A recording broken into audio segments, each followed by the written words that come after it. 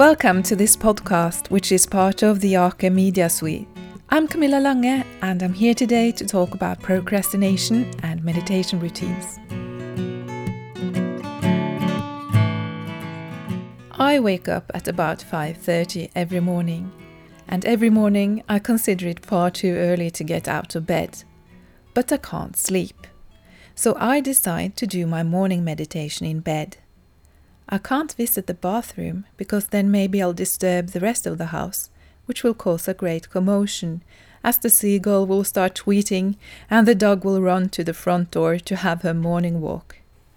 If I can't go to the bathroom, it's as if I can't sit in bed. Therefore, I meditate whilst lying down, which is not a good experience, as my thoughts get all blurry and I doze off right before the morning alarm goes off.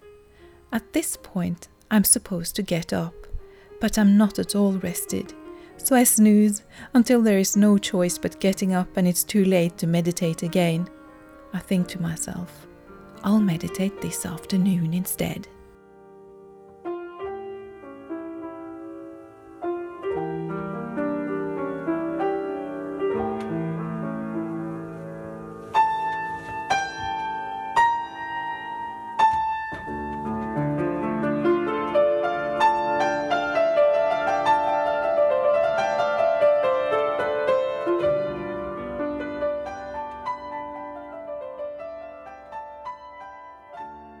In the afternoon, I get home from work.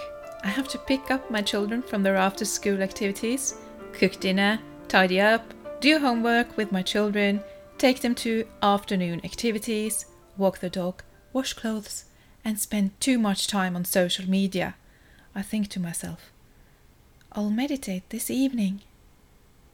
In the evening, I always get this urge to compensate for my physical absence during the day at work and my mental absence in the afternoon when I do all the chores. So in the evening, I try to become the perfect mother.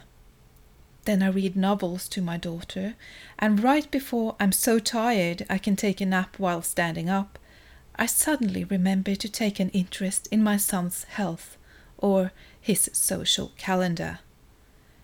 Then something unplanned for happens, like my dog throws up, or I remember that the next day it's fun day at school and my children are supposed to bring wigs, face paint, wood for making a bonfire, torches with functioning batteries, and a homemade cake.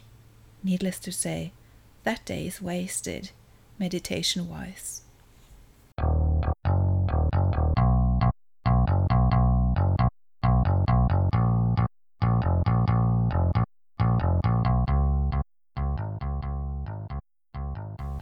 Procrastination is usually considered to be something related to laziness, to uncertain people who never get to actually complete stuff. However, I have found that a little bit of procrastination can be of help in getting around difficulties where the issue of how to solve the problem is not clear. Take for instance something like learning a music piece on an instrument, piano in my case. In one practice, there is just so much I can take in one go. If I'm stuck and can't get further, somehow it is more manageable if I have a good night's sleep, and then try again. The whichever problem has somehow been processed while I was not thinking about it. Maybe this experience of solving problems by a good night's sleep has felt very rewarding for me, and then I try to use it also where it's not efficient. For instance, going out for a morning run seems very difficult. If delayed, I think to myself the feeling of resistance will somehow vanish. With this attitude, I think I've done morning runs about 5 times in my life, which is not very impressive, also taking into consideration that I'm a middle-aged woman who owns at least 3 pairs of running shoes. So how can meditation help me with the procrastination issue?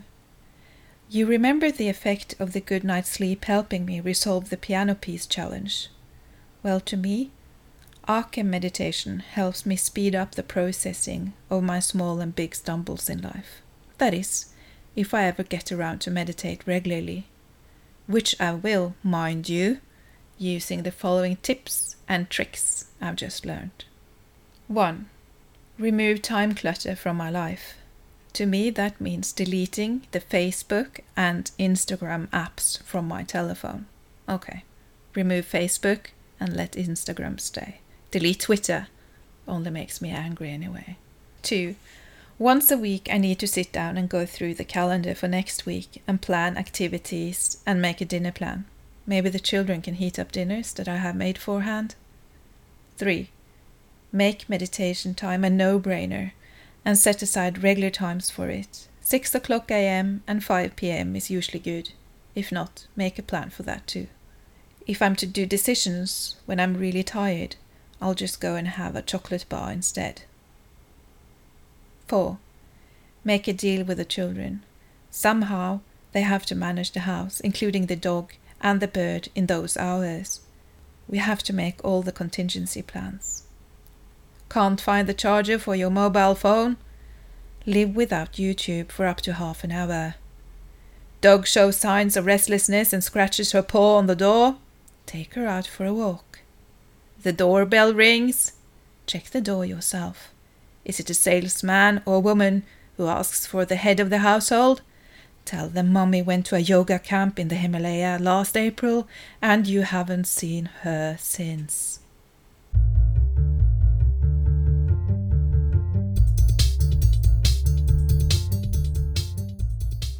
Thank you for listening to this meditation podcast from Arkham Media. I hope you got some inspiration to go ahead and meditate without too much hesitation or procrastination. Bye for now.